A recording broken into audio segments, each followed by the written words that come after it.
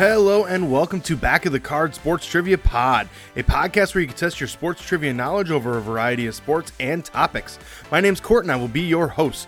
Our game will consist of 5 rounds of 6 questions covering everything from your basic sports to some unknown sports. Each question is worth 1 point unless otherwise noted. Make sure you follow us on Twitter, Instagram, and TikTok and let us know what your score is. Sorry, it's been a few weeks. My wife and I had a baby, so it's been busy dealing with that and the beginning of the school year, everything else like that. So just getting everything into the flow and trying to figure things out, when, where, all that sort of stuff. But we are back this week. We're going to have a lot of fun. We're going to cover a variety of topics on some questions that I wrote a few weeks ago, but they are still very relevant. So we're going to start off by talking about the ACC this week. So the ACC, when it comes to college football, is a very okay conference. You have Clemson sitting at the very top, and they are a very good team. And then you just kind of have the others that are there that are just kind of fun to watch. And you have some teams like Pitt that might make some impacts this year. But we're going to talk about the ACC. We're going to talk about what to expect this year. We're going to have some questions that pertain to the ACC in general. So let's just get started with question number 1. What state is the Clemson University located?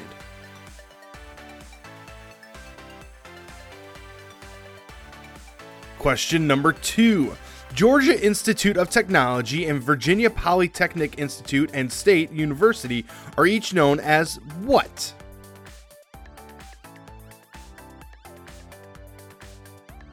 Question number 3. What independent football team is part of the ACC for almost every other sport?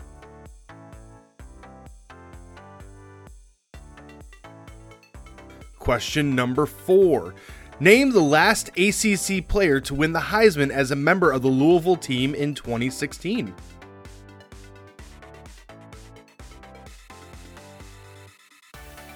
Question number 5. The ACC has only seen 2 full-time schools leave the conference since it began. One for the Big Ten and the other for the SEC. Name both schools.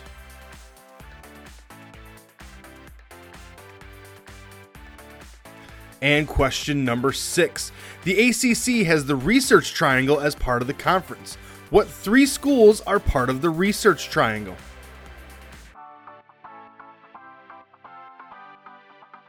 I'm going to give you a few seconds of music, try to come up with the answers, and then I will return.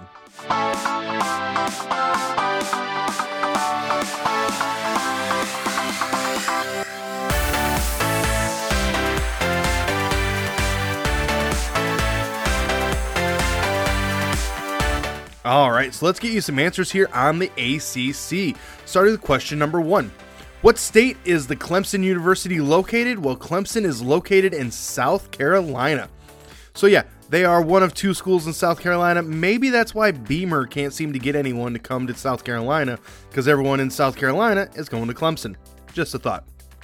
Question 2, Georgia Institute of Technology and Virginia Polytechnic Institute and State Universities are each better known as what? Well, that is Georgia Tech and Virginia Tech. A little bit easier to say Georgia Tech and Virginia Tech if you ask me. Question number 3, what independent football team is part of the ACC for almost every other sport that they play?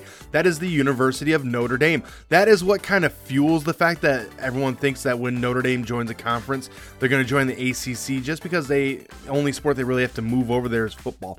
Everything else is already there. Question number 4, name the last ACC player to win the Heisman and as a member of the Louisville team in 2016. That is Lamar Jackson, and boy, did he have a great week this week for the Baltimore Ravens. We'll talk probably more about that later on in the show. Question number 5, the ACC has only seen 2 full-time schools leave the conference, one for the Big Ten and the other for the SEC. Name both. Well, we've already mentioned one. The school that left for the SEC was the University of South Carolina, and then the school that left for the Big Ten is the University of Maryland. Big Ten Network wanted that DC market, and they got it. Last but not least, then the ACC has the Research Triangle as part of the conference. What 3 schools are part of the Research Triangle? Well, that is part of the Research Triangle in North Carolina. So you have North Carolina State University, the University of North Carolina, and Duke. That is where the Research Triangle is. A lot of cool things come out of there. Plus, it's just a really cool part of the state of North Carolina. All right, let's move on to round number 2, our quick hitters. This round is filled with some questions that are quick hitters that have simple answers. Today's category is college football rivalry nicknames. So last time we met, we did Big 12 rivalries where I gave you the name of the rivalry. You had to give me the schools. This time, we're going to flip it on its head. I'm going to tell you the schools, and then you're going to tell me the nickname of the rivalry. This is not just going to be ACC. This is going to encompass the entire football landscape of college football. So let's get started with question number 1. University of Pittsburgh and West Virginia University. Question number 2. Ole Miss and Mississippi State. Question number 3. University of Utah and BYU. Question number 4. University of Georgia and the University of Florida. Question number 5. The University of Alabama and Auburn University. And question number 6. University of Washington and Washington State University. So a lot of these rivalries are very well known. They're very fun. Some of them, they only play once in a while thanks to conference realignment. And sometimes, they play frequently. So we'll just talk about each one a little bit as we go. So starting at the top, the University of Pittsburgh and West Virginia University. That is the backyard brawl. And this year saw one of the first times that they've played that in a long time.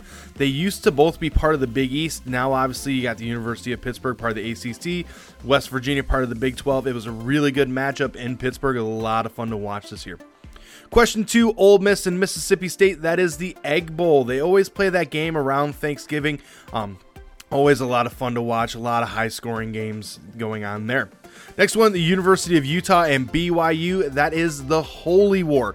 Now, obviously, University of Utah has kind of dominated that one a little bit, but BYU is a very strong program as well, especially this year.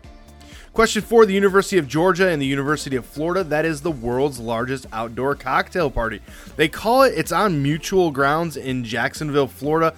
I don't know how you call that Mutual Grounds when it's in the same state. I feel the same way about the Red River Showdown, being that it is a mutual meeting point between Texas and Oklahoma, but it's still in Texas. This one, it's halfway between the universities, but it's still technically in Florida. But it's a lot of fun. You're definitely going to get a high-scoring match this year for sure. Next one, University of Alabama and Auburn University. That is the Iron Bowl. Last but not least, you have the University of Washington and Washington State University. That is the Apple Cup. Remember, Washington's known for a few things, and one of them is their variety of apples. So definitely that one is aptly named. All right, let's move on to our round 3, connections that make contact. This round will have 5 questions that may or may not be sports related, but the answers do relate to each other in some way through sports. The 6th question will be the connection between the 5 answers. So let's get started. Question 1. Aries is one of the zodiac signs and is represented by what horned animal?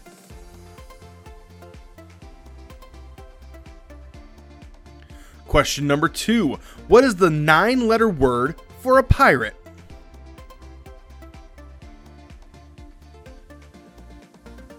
Question number 3. Oftentimes, in a Native American tribe, what do they call the person who is the leader of the tribe?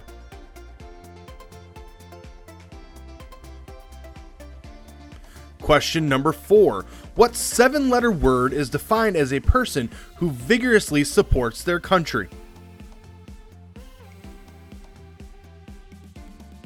And question number 5, what bird is the official bird of the U.S.?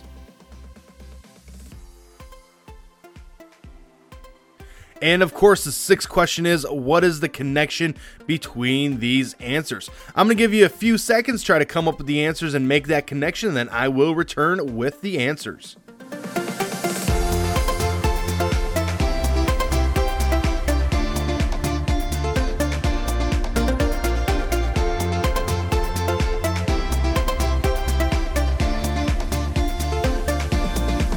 All right, let's see if we can make some contact. So question number 1, Aries is one of the zodiac signs that is represented by what horned animal? That is a ram. Question 2, what is the 9-letter word for a pirate? That is a buccaneer.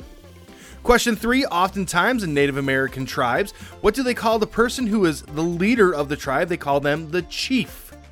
Question 4, what 7-letter word is defined as a person who vigorously supports their country? That is a patriot. And then question number 5, what bird is the official bird of the U.S.? That is a bald eagle. Unfortunately, Benjamin Franklin tried to make it the turkey. I feel like the bald eagle just represents us a little bit better.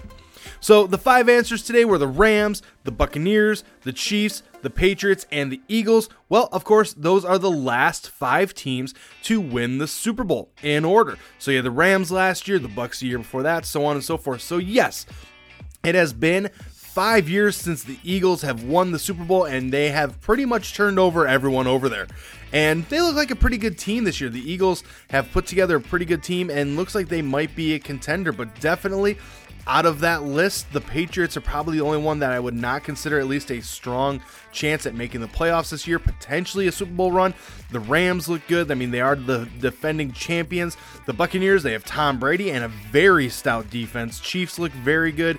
Patriots might have some things to figure out, but it's Bill Belichick. You can never count them out at all.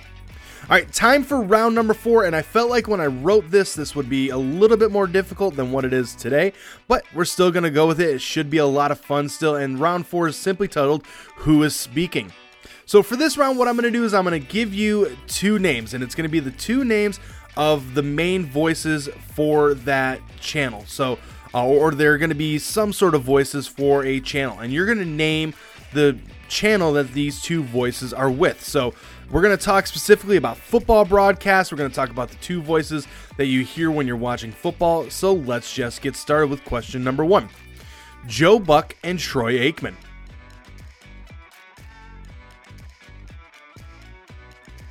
Question number 2. Mike Tirico and Chris Collinsworth. Question number 3. Jim Nantz and Tony Romo. Question number 4, Kevin Burkhardt and Greg Olsen.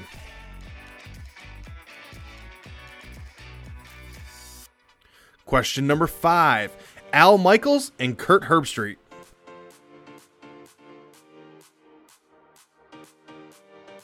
And question number 6, Adam Amin and Mark Stink Schlereth.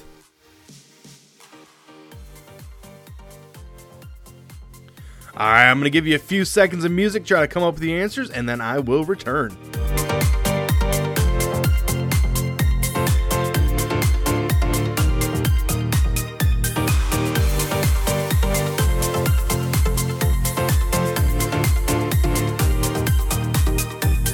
So you can see how when I wrote these questions like 3 weeks ago, how much more difficult this one would be, but I have a feeling that every single one of you is going to knock this one out of the park. So let's get started right at the top. Joe Buck and Troy Aikman, they are the new voices of Monday Night Football on ESPN. Mike Tirico and Chris Collinsworth, they are the voices on NBC for Sunday Night Football. Jim Nantz and Tony Romo, they are the primary voices for CBS. Kevin Burkhardt and Greg Olsen, they are, as of this season, the voices for Fox. And then Al Michaels and Kurt Herbstreit, they are doing the Prime Video version of Thursday Night Football. And last but not least, Adam Amin and Mark Stink Schlereth, they are on Fox. Believe it or not, I wrote this question without even knowing it. They had the Week 1 matchup for the Lions, and I like Stink. He's a very good voice. I miss him on ESPN, but he's doing a great job as a commentator for Fox. All right, let us move on to our final round of the day, the U.S. Open for tennis. So obviously I wrote these questions a few weeks ago, but it's still fun to end the round on the U.S. Open and talking about one of my favorite events that comes to the U.S. each year. Now, while we may not be able to see Roger Federer playing it again, or possibly even Serena Williams ever playing it again, it's still a lot of fun to watch, and a lot of history and a lot of cool things have happened on these courts. So let's get started with question number 1. What city is the host of the U.S. Open?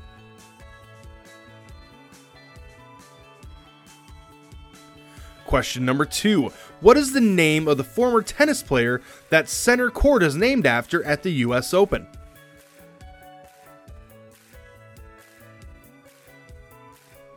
Question number 3. What is the name of the former tennis player that the entire tennis facility that hosts the US Open is named after?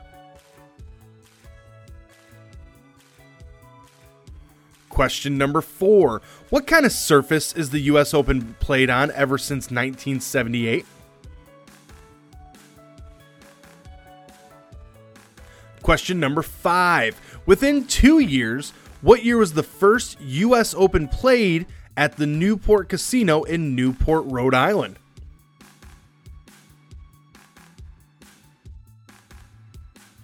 And question number 6. What is the name of the musician that the second largest court at the US Open was named after his passing in 1971? Alright, I'm going to give you a few seconds of music, try to give you some cool information about the US Open, then I will return.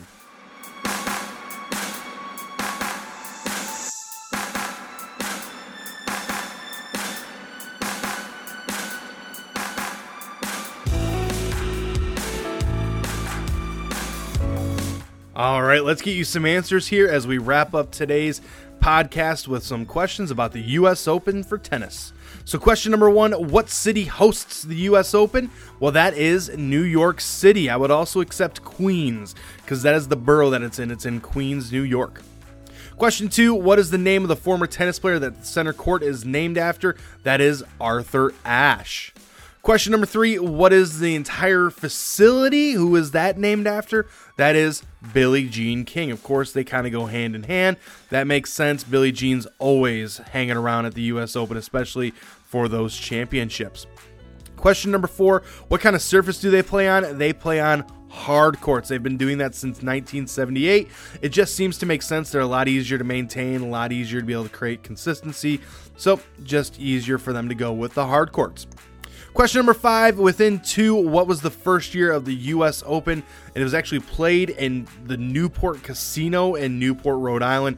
Crazy time back then. It was in 1881. So in order to get the point, you had to guess between 1879 and 1883. They kind of moved it a little bit from site to site for a few years there until finally settling in New York. And again, New York just kind of makes sense. When you think of some of these larger tennis tournaments, they're in these large cities, so it just kind of makes sense that it ended up in New York. Last but not least, what is the name of the musician that the second largest court at the US Open is named after? That is Louis Armstrong. So yeah, the second largest court in terms of size of fans that can come and view it is named after Louis Armstrong. All right, but hey, I just want to thank you for tuning in this week. Again, I do apologize for the long layoff. Hopefully we don't have one like that anytime in the future, but new baby dictates a lot of really interesting and fun things coming up. So I will continue to put this out as weekly as I can. Make sure you're following us on Apple, and make sure if you're following us on Apple that you choose to automatically download. Hey, if Apple isn't your thing, that's okay. Make sure you subscribe everywhere else. Please make sure you leave a 5-star review where you can, and make sure you're following us on Back of the Card Trivia on Twitter, Instagram, and TikTok. But hey, my name's Court, the dog's name is Milo, the baby's name is Georgia, and I will see you next time.